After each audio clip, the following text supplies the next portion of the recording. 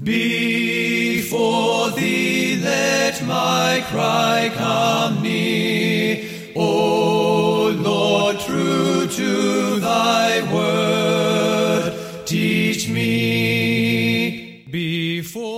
We are thankful that you are able to join us today as Pastor Mark Robinette preaches another sermon at Foundation Church here in Mount Sterling, Ohio. If this message is an encouragement to you, and we pray that it will be, please consider taking the time to go to www.foundationfellowshipchurch.org and let us know. Thank you, and may the Lord richly bless you through His Word. Let my lips thy praise confess. Yea, of thy word my tongue would sing. Yea, thy word, yea, thy word my tongue would sing. For thy commands are righteousness. I'm going to read my text for you, and I know we've done a lot of praying, so I'm going to pray again because that's our custom at home too. Read the text and afterwards pray, and so I'll do that. And then I have quite a bit to say to you today. So settle in. All right. 1 Corinthians chapter 12, verses 14 through 19 is the text. You've already heard it in your reading today, but I want to read this specific part. And my message today, if I were going to give it a title, would be called Many Moving Parts. Can you guys say that with me? Many moving parts. All right. 1 Corinthians chapter 12, starting in verse 14, it says, "For the body is not one member, but many. If the foot shall say, because I am not the hand, I am not of the body, is it therefore not of the body? And if the ear shall say, because I am not the eye, I am not of the body, is it therefore not of the body? If the whole body were an eye, where were the hearing? And if the whole were hearing, where were the smelling? But now hath God set," everybody say God set.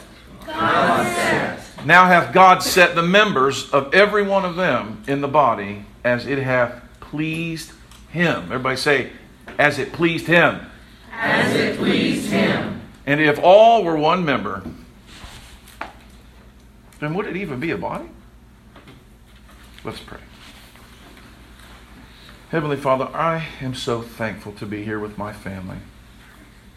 I love the people of this church.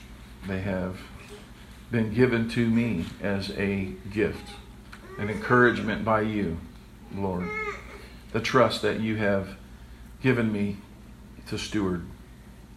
And Lord, over time I have come to love them so much. And I pray, Lord, that as I know that you're speaking to me right now, Lord, I pray that you would just speak to them through me. Lord, that they would hear your words and not mine. That their hearts would be encouraged. That they would see how you see them today and how you will see them in the future. In Christ's name we pray. Amen. Amen. You know, I was trying to explain to your fine pastor that God talks to me. And anytime I have to explain this to anybody, Terry, I almost feel like I should apologize. Like I know it sounds crazy, but God talks to me. And so sometimes I feel like I should defend that, or I need to prove it or verify it. But the fact is God talks to me. That's my favorite part of being called to do what I do. Because I'm not particularly wise. If you were going to ask my advice on this or that or the other thing, I'm really not necessarily that. I'm not the guy to call about a lot of things. Okay? And so when wisdom comes out of me, I oftentimes sit by myself after it's done, and I go, Lord, you must love that Terry Williter. I never heard anything so wise in all my life. Like, I never even thought of that before. That kind of thing happens to me inside, and I'm not saying that after you get done talking to me, you're in awe. Wow, Mark, he's great. But I'm in awe of God in myself. And as I stand here and I look at you, and I'm sort of, the reason I'm qualifying the fact that God is talking to me is I'm going to talk to you in a way that I had not planned to, and about some things I hadn't planned to talk to you about at all. So I got pages here. I don't know if we'll get to them or not. But as I sat there and prayed and read with you and entered into worship through your liturgy, I began to see you. And I wanted you to know something. I wanted you to know that this church, that God has given me personally a love for it in a way that I don't think that maybe you can understand. Your names, what goes on in your life, your difficulties, your celebrations, they are such a part of my life on a day-to-day basis. I've said this before, Kurt, and I know that you may find this to be interesting. I spend more time talking about and working on the people of this church than I do my own church at home on the phone. Now, in the real life and touching people and all that, that's different. But I spend more time, and you go, well, how is that even possible? You guys have a good pastor. I'm going to tell you that right now. He loves you. He prays for you. He thinks about you. And you know what he doesn't think? He doesn't think he's wise and he knows everything and he's got this. He doesn't call me on the phone and go, hey, let me tell you what the situation is down here. Let me tell you what needs to get done, and I need you to back me up. That if you think that your pastor calls like that, you don't know your pastor. He calls on the phone and he's like, brother, I need God's help right now. I need you to help me. Let's talk about this, and I'm thinking, he's calling again? He just called me 15 minutes ago. We just went through Chick-fil-A together, and I know everything he ordered, an extra pickle and the whole thing. And he's calling again, and my wife's like, you talked to Matt again? Yeah, I talked to Matt again. And our family knows the names of the people in your church. And we know the names of the people in your church because we talk about you. We talk about what's happening in your life, and we talk about your girlfriend, and we talk about your job, and we talk about this thing in we talk about these things. It's not just an assignment we sort of got to get through. This is what this man's calling is. And so if he didn't bring it to me like this, I wouldn't know you and love you like I do. He'll talk to me about, the Wynn family, and he'll, go on about this or about their thing with their house or about whatever and about their business. The things that go on, I just don't think you understand. And I was sitting here, and I'm going to tell you a story, that I haven't thought of this story in a really long time, and my kids, they know, they've heard this before. They've heard this story about me, but it sounds like it's not real, which a lot of the stories about me did. But God gave me this picture, and I certainly didn't write this down, but this picture, and can you guys bear with me for just a little bit? Okay? I was a highly, our church, our family was very deeply religious, but there were some sports that went on in our family. But I was really bad at sports, okay? Now, I was good at certain things in sports. Like if you needed somebody hit really hard, I could do that. But I can't catch a ball, okay? I have this vision problem thing. Like if you throw a ball at me, I'm brave, and I will hold out my glove, but there's a chance it's going to hit me in the face. And I'm pretty sure that there's just about as much chance as it hitting me in the face as it is hitting the glove. But I want to play so bad, I'm willing to, sort of take one for the team. So I walk down to this, right near my house is this set of ball diamonds, and there's a football field, and it's not associated with the school. It's just this thing. It's like a neighborhood thing. Do you guys have anything like that around here, And so kids who can't make the team on the school thing, you can go down there, and you can just be anybody, and you can show up, And I remember going, Steve, I was going to go, and I wanted to play baseball. Which the last thing you want to do when you have no depth perception is baseball. But I wanted to play, and so my parents said, yeah, go ahead, whatever, and I go down there. And there are hundreds of kids that have shown up. And they're there. And they start picking, and I won't draw this out too much, but they pick everybody into teams, the actual teams with names, named after like professional teams, right? And when all the coaches and all the teams were full, there was this group of kids left over that didn't get picked. And that's the team I was on, okay? And the guys who weren't supposed to be there as coaches, they were like they were like, hey, would you guys want to coach these guys? And so we had the worst coaches, and we were the worst team. We were the most ragtag group of people you ever saw. We never won any games, okay? And all the other, but our coaches would take us to the Dairy Queen after the game, even if we lost, and the other teams wouldn't take them unless they would, And our coach drank beer during the game, and this was back in the 70s, so you have to understand this is a pretty rough character, and we were just horrible, and I was really bad. I was probably, of the bad people on the team, I was the worst guy on the team. And so they were kind enough I played like a whole season. I never got on base. I never hit the ball. I couldn't do it. I couldn't time the whole thing. It just, the eyesight, I couldn't do it. And I never caught any balls, hardly ever. Never. So they put me in right field, and they put me way out there in right field because the ball's never going to go there, and we're okay. But they still let me stay on the team. Wasn't that nice? Now, I could tell you the really, really super long story of this, but we lost. But over time, what happened is we became a team. And we, at the very end, we beat this team. It was the first time we ever beat any team ever. And as a result, we were in this double elimination thing or whatever, and we got lucky, and we played the team that was supposed to be the very best team. And we all knew we were going to get completely destroyed, and there was no possible way we could ever win. And this sounds very fake. Almost sounds like the Bad News Bears, right? But maybe they made it up for me. I don't know. So anyway, long story short, the way we won the game at the very end of this game, and we beat these guys.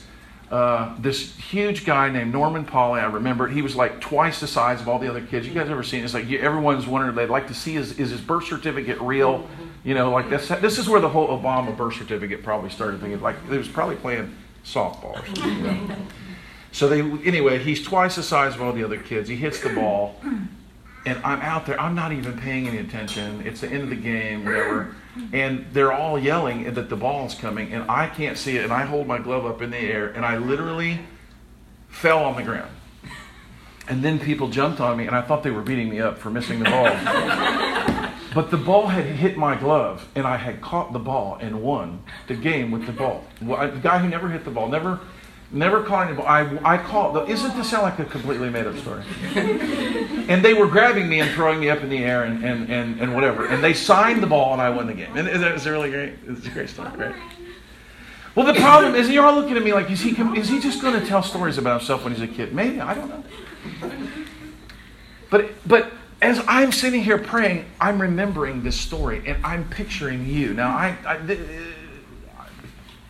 get back to the text and think about it just for a second. God takes us, and I'm telling you, I know your names, and I know your backgrounds, and I know your cultures. And guys, if someone were going to pick a team to be a really good church, this would not be it. You guys are ragtag, disjointed, different cultural backgrounds. You understand what I'm saying? This is not like, we're gonna rock the world, we're gonna build a church, it's gonna just level the powers of darkness, we're bringing in the big guns, It would not be the Williners, okay? Right? Let's bring Clinton in, or Quentin in, and you know what I'm saying? It's just we know that, right? Come on. I mean, you got some skills, but I mean, you know what I'm saying? You're not the guy. Joe, he was telling me about how the whole Edgefield property came to pass. Now, I remember meeting Joe when he first came, and I remember he's really having a hard time walking, and you had called me on the phone and told me about him and his family, and he's out there and he's walking, and if I was going to pick somebody to answer the church's prayer about getting a building, I wouldn't have picked old Joe. I didn't know if Joe was going to make it back to next week, But this is what God does. He takes us and He does something not with us individually. This is what we want to do. We want to do something individual. We want to be great. We want to be the star. We want to be the answer to prayer. We want to be the one with the skills to make it happen. But God says it doesn't work that way in the kingdom of God. Can we say amen? Amen. God isn't looking for superstars. He's not looking for super strong and super smart and super wise. In fact, the Bible says that God doesn't pick them. So you see how this works with the analogy? God doesn't pick all the ones everyone thinks should be on the team. He picks the people that shouldn't be on the team. And you might be going, I think Pastor Mark is insulting all of us. And you know, I am. I am insulting you because the Bible says the reason why God does this, see, an insult to us is glory to God. Do you understand this? God is making fun of the powers of darkness by picking you. Amen. Picking you and bringing you together and causing something to happen in you that couldn't happen through the very best of the churches with the very best people. Have you ever heard someone say, I'd rather be with you than some of the best people in the world? You know, it's like, and so you're like, it sounds good at first, but you're like, I think I was just insulted. Of all the people I'd rather be with, I'm glad I'm with you guys today, that kind of thing, you know. So God takes people who are a mess, who have been through difficulty, and He does something in them supernatural. And it's what God says. He says, because if the way that God, His kingdom is going to come, and His will is going to be done on earth as it is in heaven. And Joe, you're not insulted by me yet. Oh, no. Okay, all right. I just want to make sure. I just want to make sure you're still with me, because your wife is smiling, but I can't see through your mustache. The Bible says God takes the weak things of the world to confound the wisdom of the wise, that no flesh should glory in His presence. So the fact that your flesh can't get glory, like, I'm glad you guys can play beautiful instruments, and I'm glad you got your own lakes and ponds and big yards and all that kind of stuff. But guys, if you're really part of the kingdom of God, and if you're going to do something great, you should come to the realization that you've been picked because you weren't the best person to be picked on the team. And God says, I don't want any flesh to get glory. I want me to get glory. Only God is going to get glory. So as we read our text here, and I was wanting to talk to you, I began to see the different parts of your church and how God has brought you together. I began to see what God is making this a church. A church that isn't known by its individual talents, but it's known by the lack of individual, explosion, excellence, star power. But it's known by the fact that you can lose yourself into the greater thing, which is Christ's church. And in that, do something amazing. And I began to see, God is like showing me how like thread, He's knitting you together. Did you guys listen to that reading from Exodus? Now, you didn't know what I was going to talk about, but I did. And I'm hearing the Exodus reading, and I'm just like, oh my goodness, wow. Oh man, this is incredible. You're working over at the property over at Edgefield. That's not what I'm talking about. Building a building isn't the thing. The building that's being built, the holy habitation of God, is you. Oh my goodness. And people can get together and people can make lists and people can fix things. But what we can't do in our flesh, God does through the Spirit. He weaves us together into a tapestry. He takes us like lively stones, makes us into a building, and He takes us in individual parts that by themselves would be very weak and turns us into a body. That's what the magic is. That's what the spiritual power is all about. What I was going to talk to you about today was Gutenberg. Johann Gutenberg. And there was this neat thing that I saw when I was learning about the movable press. Okay, and I won't go in, I don't have time for that because I want to get to some other stuff. Okay, this is the prelude for the prelude, okay, all right. So, what I was going to tell you about Gutenberg, and I will tell you, is that Gutenberg was not a preacher. Gutenberg was not a missionary. Gutenberg was not one of these super pious living men who did it all right that made people go, oh, if I could just be like him. Gutenberg was a businessman. But what Gutenberg did changed the whole world. He was a Christian. He went to his church. He did his bit. In fact, he did his bit in his church. Some people don't even know that after he invented the printing press, one of the first things he printed, Matt, was indulgences. The very thing that Martin Luther would come and decry. He printed indulgences on his printing press for his church. They came to him and said, hey, we'd really like to get this.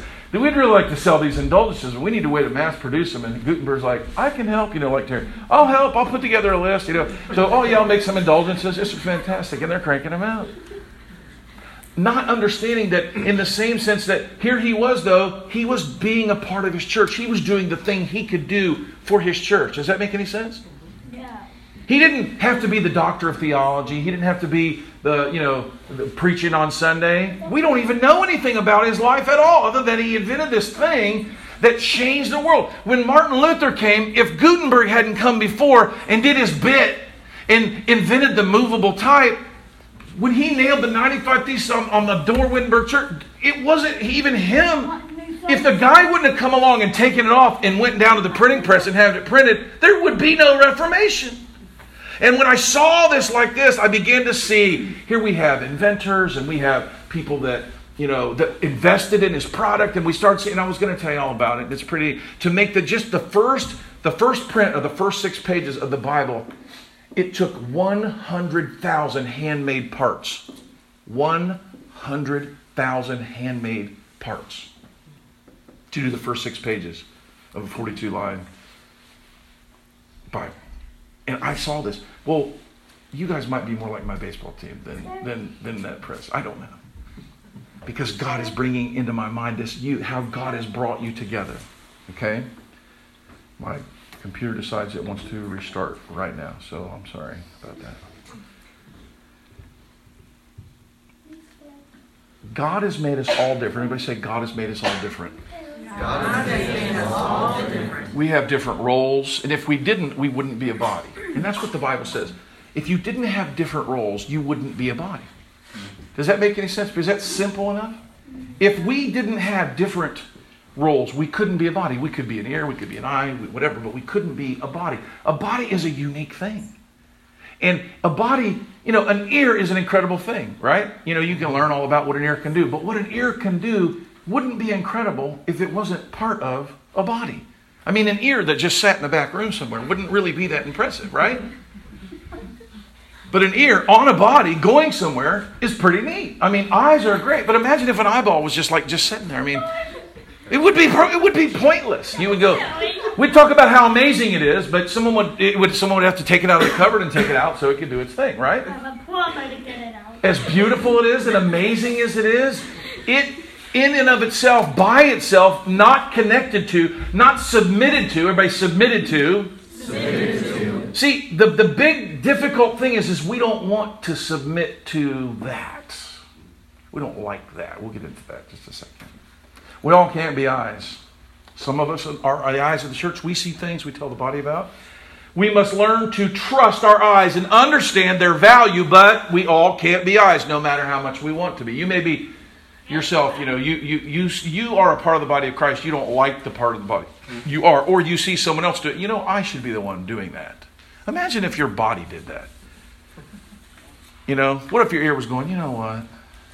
The eye gets all the glory.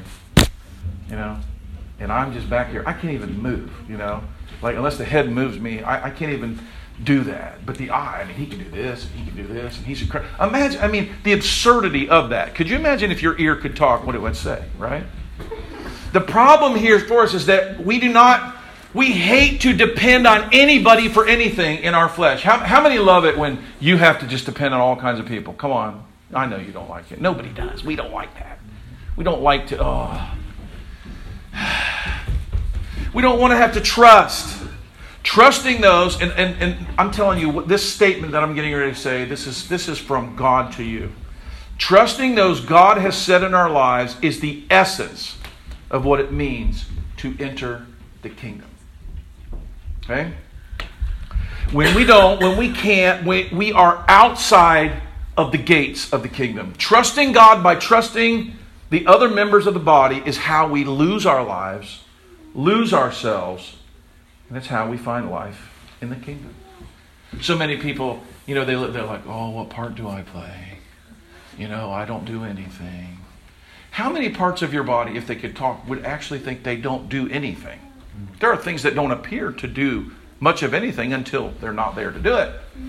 Right? Anybody ever break your toe? Okay, Joe lost his foot, right? And they had to put it on.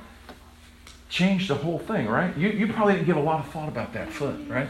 Before that. Every day you weren't thinking, it's so much effort to put that weight on that and to do it was just doing it. And in fact, it probably thought it wasn't doing much of anything. And now you know that what it was doing was a lot, right? And oftentimes in the body of Christ, we don't even know what we do. Your denial that your false understanding that you don't do anything is just that. You're like, well, I don't do anything. I'm not really part of this. Yes, you are. If you are in Christ, God has put you, right? We read it. God has set you in the body as it has pleased. You guys remember? Did you read it? As it had pleased Him. See, this is not about TJ's going to apply for a job as an eyeball. I'm going to work my way up. I'm a kneecap right now. And hopefully one day when I grow up, I'm going to be an eyeball. God sets us in the body as it pleases Him. Not as it pleases us, but as it pleases Him. You ever try to do something you're just not called to do? And I've tried to do a lot of times. And I'm like, why is this so hard? Well, it's so hard because that's not what I'm supposed to be doing. I should do what God called me to do, what He's gifted me to do, and let other people do other things. Well, this is hard because I'd like to make sure it gets done right, so I want to do everything myself. And I end up messing it all up. Our differences are not just good, they are necessary. The Bible uses this word necessary. If you weren't different, you wouldn't be a body. And if you didn't have different roles, you wouldn't be a body. We need to be reminded in this world that we live in, because the world we live in is a world that wants to do everything to conform us to being alike. We need to be transformed by the power of the Holy Spirit to help us resist this. We desperately need to lose ourselves. We need God's Spirit to help us so that we can find new life in the kingdom of God, which is the church, so that we can live. We're also insecure. We're so prone to mistrust. Isn't it hard to trust people? It is. It is. I was in Myanmar, and me and my good buddy Pastor Dan got in a fight. Got in an outright, pretty bad argument. And I'm thinking, I'm a really long way away from home to be getting in a fight with a guy who's my interpreter. And he fired me from whatever, and we got into a full-blown real disagreement.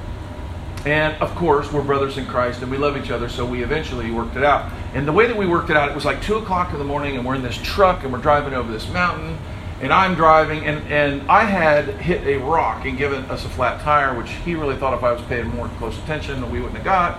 And I mean, it was really getting bad, And so we're quiet in the car, and he's over there, and he's like, falling asleep, and there's people in the back, and we're in a very far away, very scary place. And out of the night, what comes out? He says, Pastor Ma, he says, we have a saying in our country, sometimes the teeth, it bite the tongue. And I was like, oh yeah. He goes, Pastor Mark, we work so close together, doing good things together, that if we did not hurt each other, then we would not be part of each other. And I was just like, wow, that's pretty insightful. And he was saying that us hurting, he said, what if the tongue decided never to work with the teeth again? He goes, the body would starve, the body would go hungry, but the tongue needs the teeth, and the teeth need the tongue, and they must work together. They got to eat. And I began to see this, this is there's a lot of the body that needs each other, but there's a real obvious thing that was in front of my eyes. We do not want to be ruled by others.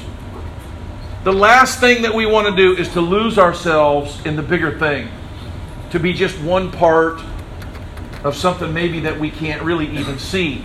But that's really what being in a body is. In a body, your backbone cannot see what's going on. You don't understand it. You can't see it. But the eyes do, and the eyes are going, trust me.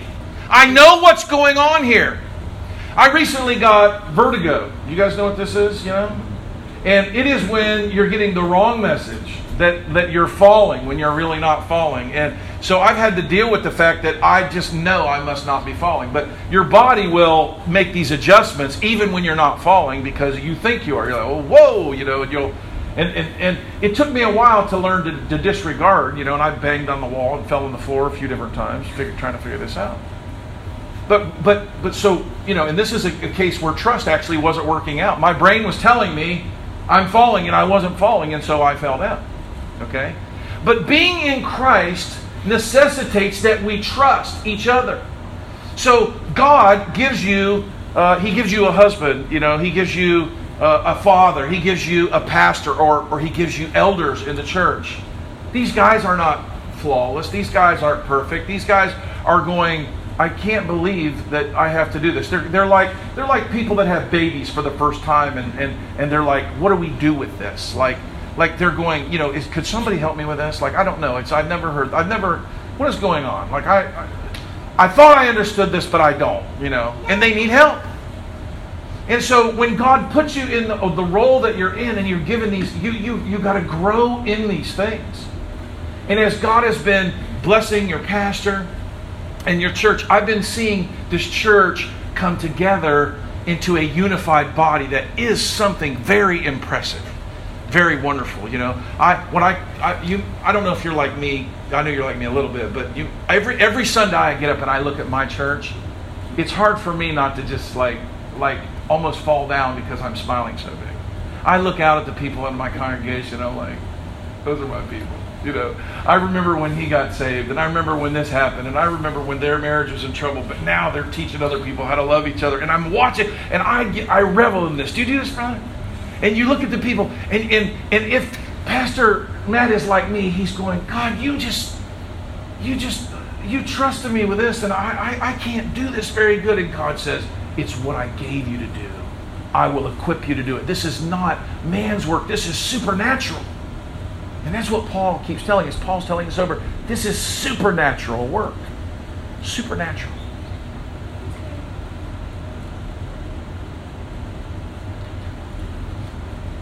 All right, we're going to go back to the text and we're going to work in it for just a little bit. And I'll try to do my best to get through it as I scroll past Gutenberg. If you start at the very beginning, which you heard in your reading, it says, now concerning spiritual gifts. Everybody say spiritual gifts. Spiritual gifts. I would not have you to be ignorant. The gift of losing yourself and stopping being individuals and becoming part of a whole is a spiritual thing. It's not something that can be taught. You can't go to a conference to figure it out. It's something that comes by the Spirit of God. It helps us, okay? You know, we're not going to make a chart and go, okay, all right, the winds, you're the kidneys, Allen family, you know, you're the heel, or the, you know, whatever. So we're not making a chart. There's no what do I do? How can I be the liver of the body? Like, there's nothing like that, okay?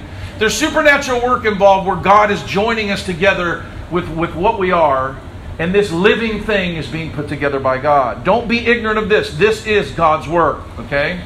Verse 2, know that you were Gentiles carried away by dumb idols, even as you were led. I believe the apostle is bringing this out because Gentiles, they go and they worship, and it's a purposeless thing. These are, you know, dead pieces of wood or rock or whatever. He's saying, what is happening to you is real and it's spiritual, and God is doing something in you that you don't even understand.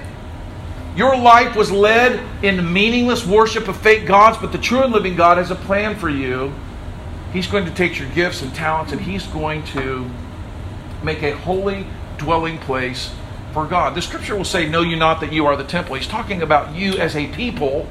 You know, you're working on this building, you're fixing different aspects of it. I hope that while you're doing it, you're remembering that just as that building has parts, the air conditioning and the doors and the roof that all do important things, those things come together, though, to create a holy place of worship. And the holy place of worship that we should be most concerned about isn't a building, it's you. And if you're not lost in the church, if you're not connected into it, if you're not flowing like one joint to the next, you're not part of the kingdom of God. You're outside of it. You can do a lot of good things. You can read, I know this is how to be a good Christian. I know this is how to win souls. I know this is how to, disciple my family. You can do all that you want. You haven't made it into the kingdom of God. You get into the kingdom of God when you say, I'm going to take up my cross. I'm going to follow Him. He that saves his life shall lose it, but he that loses his life for my sake shall find it. It's a spiritual gift. It is a fruit and the evidence that the Spirit dwells in you. The Spirit is putting you in the place He has ordained for you. Verse 4, now the diversities of the gifts, but there are diversities of gifts, but the same Spirit. Different is good and useful. There are different administrations, but the same Lord. Different operations, but the same God, which works all in all. It's going to look different in everyone, every family. If you guys compare yourself and you go, my family's not like, the Boucher family, or my family's not like the Williner family, or if you look at life like that and you're going to mess it up.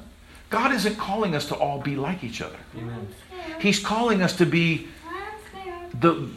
so you're going to be so definitely Williner, and that's going to be beautiful. That's going to be lovely. And that's to be celebrated. My son Nathaniel is not like me. Where's he at? He's not. And I used to think that because of it, I had to fix him. This was just sheer ignorance, So I'm like, what is wrong with that boy? There were things I'd do that were instinctively, naturally, I'm like, what is wrong with this kid? I go to hand him a piece of firewood, and instead of grabbing it, or knocking me over to get the next piece, he'll look at me for a second. I'm like, I want to hit him in the head with this log until he gets his hand up. I'd see his mother reach to hand him something, and he would stand there with his hands at his side. I'm like, I'm going to kill that kid. I raised him up. Now, I'm old, my body, but we better get his hands out there. What's wrong with that kid?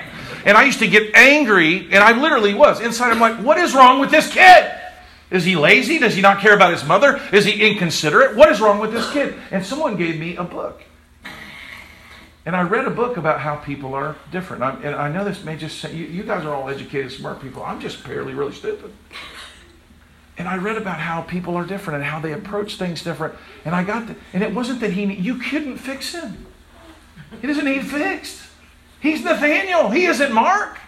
He's going to be that. And that's all right. Now, that doesn't mean he shouldn't grab the wood faster. But I learned how brains work and how they process information and all that. And this is all on a physical level. But what I'm saying is that in the body of Christ, everyone isn't going to respond to you. Everyone isn't going to be, the guy doing that thing. And what happens is we're the guy doing that thing. We look back at everybody else and we go, you know what? They're not doing this thing I'm doing.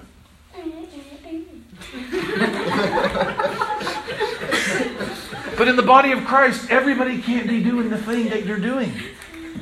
You're unique. If everyone were doing that thing, no one would be doing all the other things.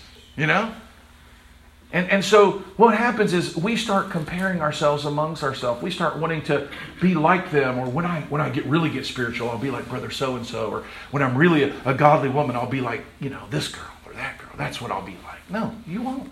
If you are, you're doing it wrong.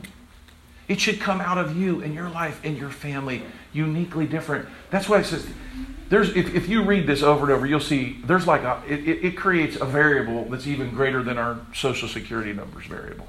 There's differencing of gifts, but different operations, and it breaks it all out that there's different ways that these are out different. It's going to look different. If you read this, it basically branches out that there's an unlimited amount of possibilities in every individual in the body of Christ. Verse 7, but the manifestation of the Spirit is given to every man to profit withal. What that's saying is that what God has given Steve Boucher is going to profit the whole body. We like to look at it like on a personal level, like how am I benefiting my wife, or am I being a useful member of society?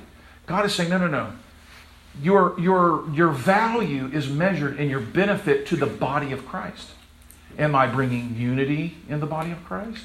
Am I bringing encouragement into the body of Christ? Am I bringing some skill into the body of Christ? Am I just bringing me? Maybe I'm just a big smile. Maybe that's all I am. But a smile is a lot, right? You ever see someone without one? You're always worried about it. Like something's wrong with those people. Well, they're not smiling. I mean, the smile's a pretty important part of the body, but is it really important? I mean, we could probably do without that. I mean, what? But no, it's important. You meet someone and they smile, and you're like, oh, I know they must be happy to see me, you know? And so as insignificant and silly as something like that is, it's not. It makes up the whole thing. For one is given the Spirit, and he goes through word of wisdom, and he goes through different things. Faith, miracles. And, you know, when we see these things, we can get really, you know, systematic, you know. Who are our miracle workers and all this kind of stuff. The point here is not the things that they're doing here. The point is that whatever God is doing, He's doing it not through one guy, but He's doing it through something different than that one guy, which is the body of Christ. Verse 11, all these work together for that one self-same Spirit, dividing to every man severally as He wills, as God wills. It's not about what you want. It's about what God does. For as the body is one and hath many members, and all the members of that one body, being many, are one body, so also is Christ. You know, you might not think that getting along is important, but wow, is it important? You know, God, what does God hate? Right? What's the Proverbs say? 6 things that the Lord hate. Yes, the 7th is an abomination. What's this abomination? It's really just, it almost doesn't sound that bad. I mean, you know, I understand hands that shed innocent blood, right? I understand that. But that's not the 7th that's an abomination.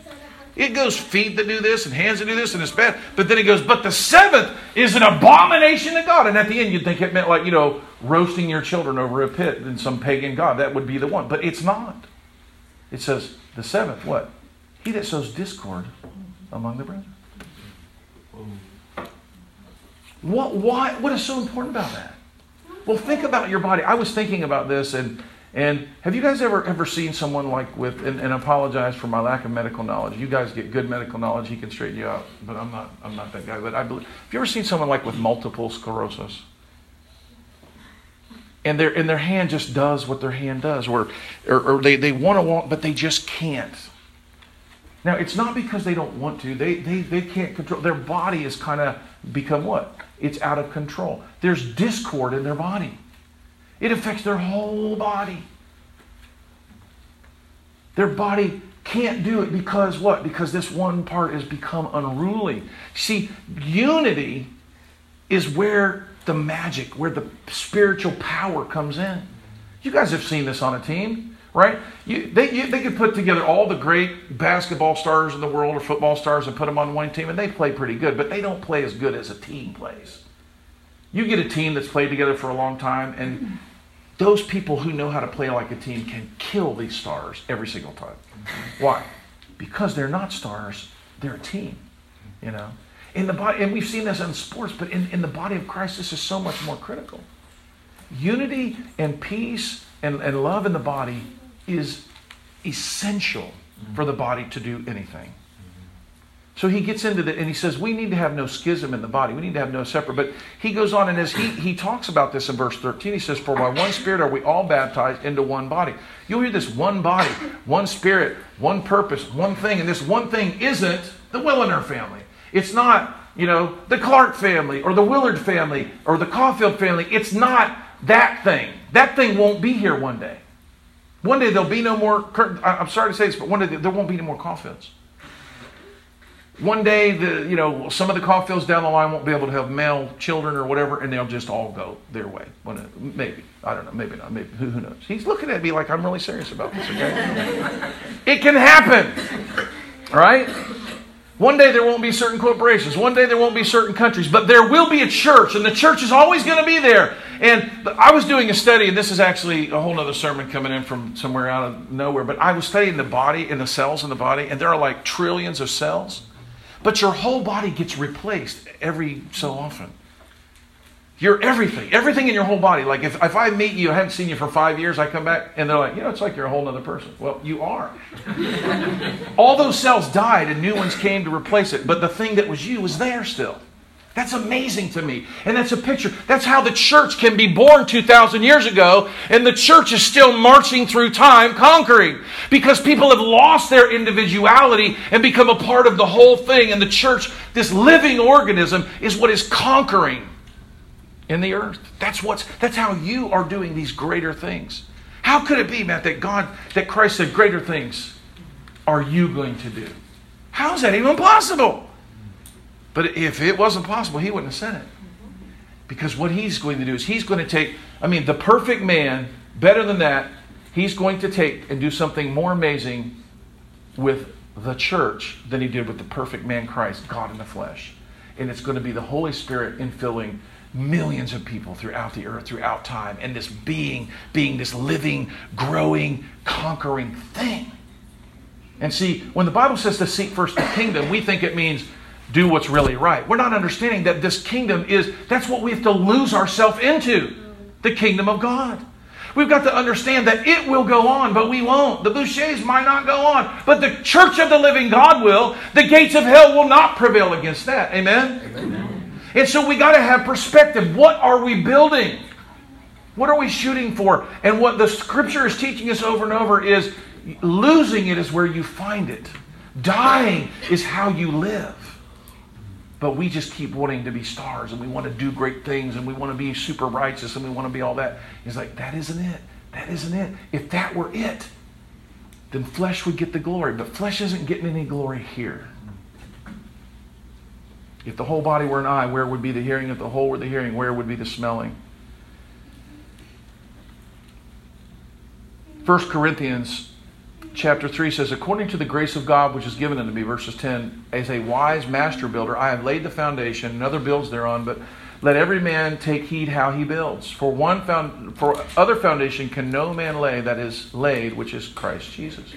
If any man build upon the foundation of gold, silver, precious stones, wood, hay, stubble, every man's work shall be made manifest, for the day shall declare it, because it shall be revealed by fire. There are people that do good things, but those things aren't connected to other things. They're not permanent. We went all over Europe. We saw these beautiful, incredible structures. They're put together with precious things.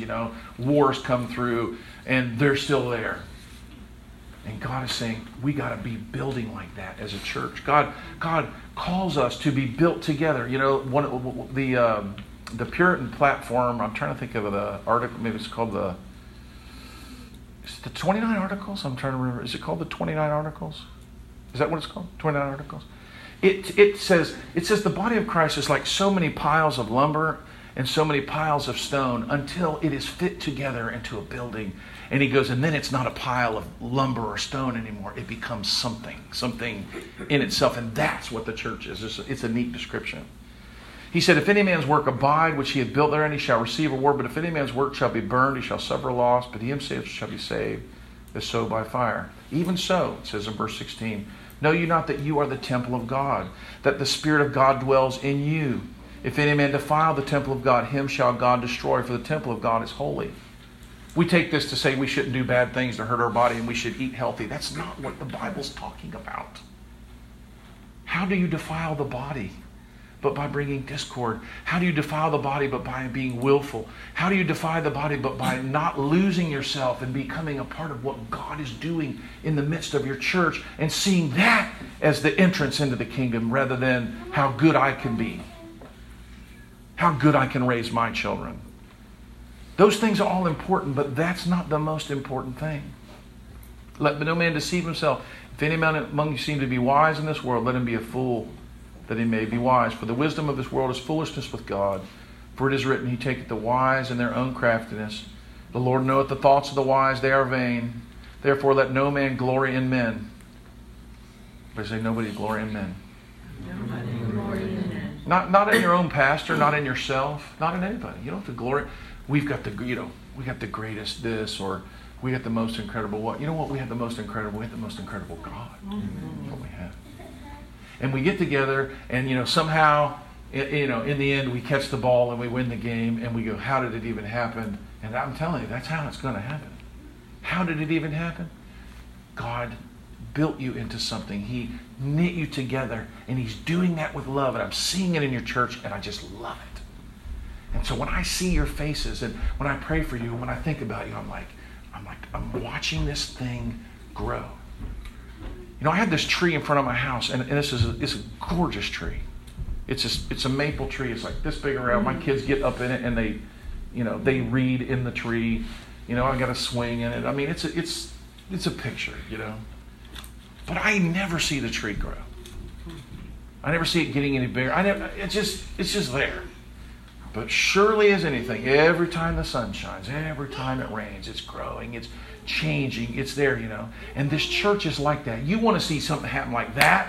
We're going to run out and make it happen. What's wrong with you people? You need to get with the program. You're not working hard enough. You got to get... No. A tree just grows as the sun shines down on it. That's how God moves.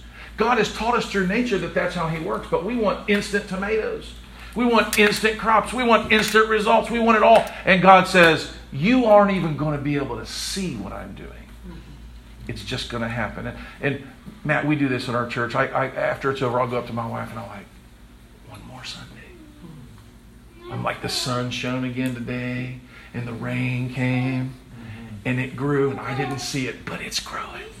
And I'm watching this thing that was a mustard seed branch out, and I'm watching it come to where birds can lodge, and where something good is happening in it. But it happened, and you look back and you say, how did this happen? And the answer today to how it happened is that the people in it stopped thinking about themselves, and they stopped thinking about what they were or weren't doing. And they started saying, how can I lose myself so that I can find life, so that the world can find life? It's the church that's going out and conquering. It is the Spirit and the bride that says, come. And we go, well, that means me. No. This is the bride, not you. It's us. God is saving a church, a bride. He's not saving a Robinette. I'm in it. And if I'm not in it, I'm not part of that salvation. If I'm not in it and I haven't lost myself and become part of the bigger thing, I miss it all. So my invitation to you is to stop thinking the way that we think that the world wants us to think. I was talking to this about Jonathan the other day. Galatians says, could you henceforth stop it? It says that we henceforth walk not like the Gentiles walk in the vanity of their minds. It means they're stupid. Okay? It says they're alienated from the life of God because of the ignorance that is in them, because of the blindness of their heart. I mean, you talk about a condemnation of the Gentiles. And what do? We walk like them. We live like them. We want their approval. We want them to think we got something good going on, but they're blind. So how should we walk? We need to walk in such a way that says, you know what? God's will be done in me. Whatever that means I am, whatever that means I do. But what I'm going to do is I'm going to bring peace and unity and beauty. And I don't have to do anything great. You don't have to do anything great. Just come. Just be together. Just love each other. And work these, how the Bible says we should seek to work a quiet and a peaceable life before all men. What is this about? Because let me tell you what's happening. The body of Christ is growing. And it's gaining strength. And it's marching through the earth.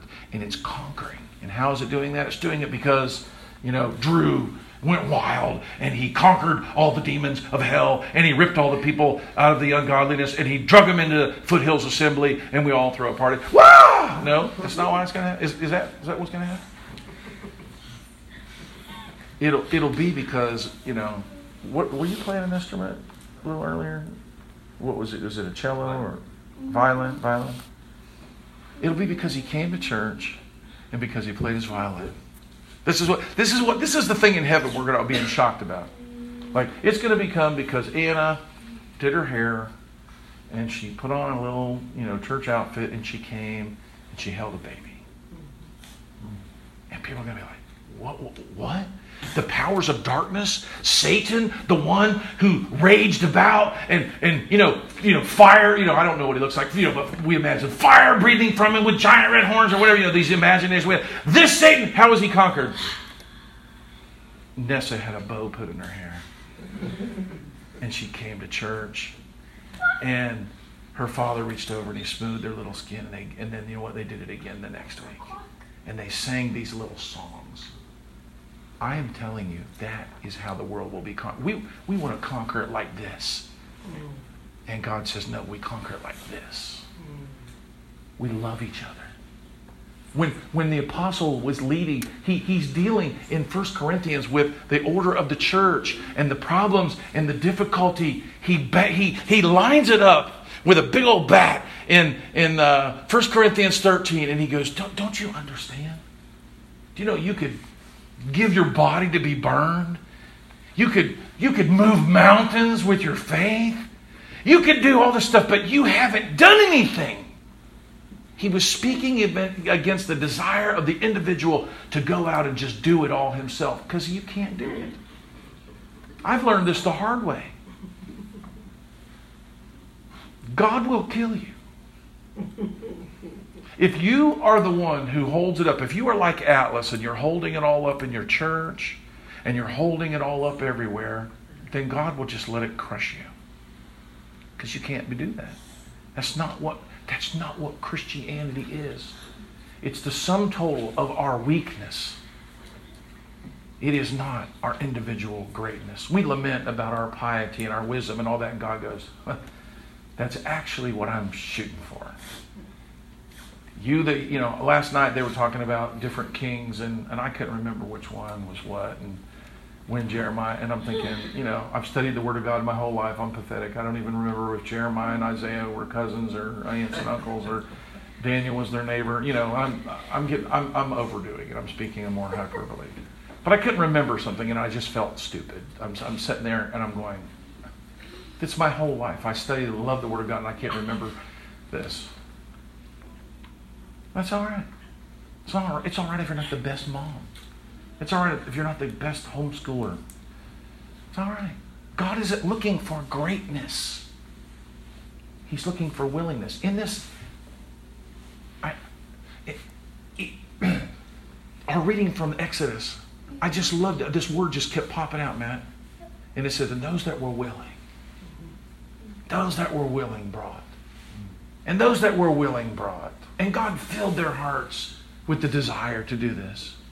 And those that were willing did this. And it says, and then they gave a free will offering. Did you guys notice this? Were you hearing these words? It was willing, willing, will.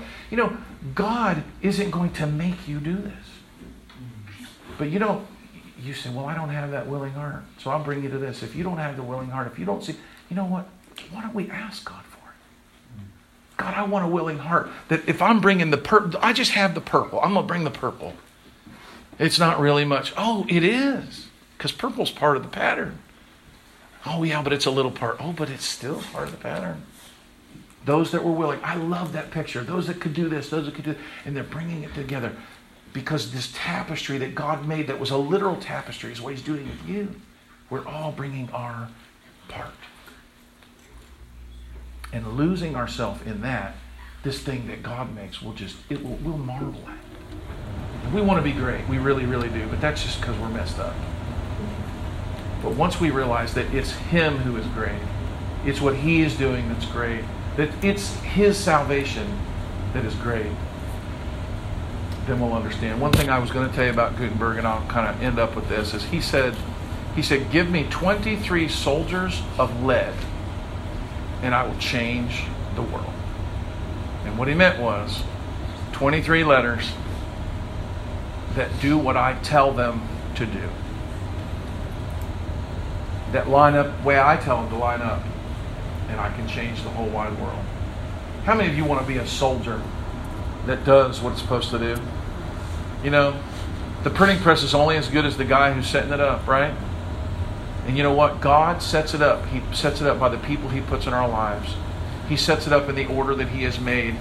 He puts weak men to be fathers, and they feel like maybe other people could be better fathers, but nobody could ever be a better father than you to these children. He made you for them.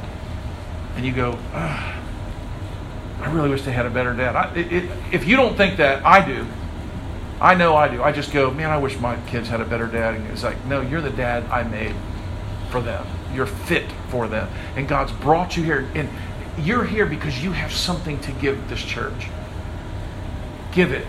Give it willingly. Submit to what is happening and see God work in you instead of try to be so great. Does that make any sense? That's the message I have for you today. That wasn't really what I planned to preach, but it's what I saw as I was praying for you. And God is pleased with your church. He is pleased. Things are going the way that He likes. He likes it when people work together and love each other and chip in. and lose themselves. And I see that happening here. If that's not happening in your heart, say, God, give me a willing heart. Give me a submissive heart. Let me be a peacemaker, not a warmonger. Lord, go to war against me. Crush me, Lord, if necessary. I don't want to be in the way of the whole body. God hates discord. Let's pray for unity and peace and little things, not the big ones. All right, let's pray.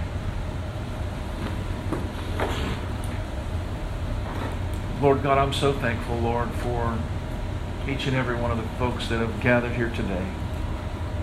Lord, I know how much you love them. As Brother Matt was talking earlier about you not needing us, I know that you don't need us in the sense that without us you couldn't do things. But Lord, I'm thankful that in another sense you do need us. Not because of your lack, but because you have chosen to use us. To use the weak things of the world to confound the wisdom of the wise. That you love us. That you allow us to be a part of this great and mighty work. And it is as great a gift to us as our own salvation, that we will have part in the salvation of the whole world. Oh Lord, let us lose ourselves in that today as we enter the kingdom, as your will is done on earth as it is in heaven. In Jesus' name we pray. Amen.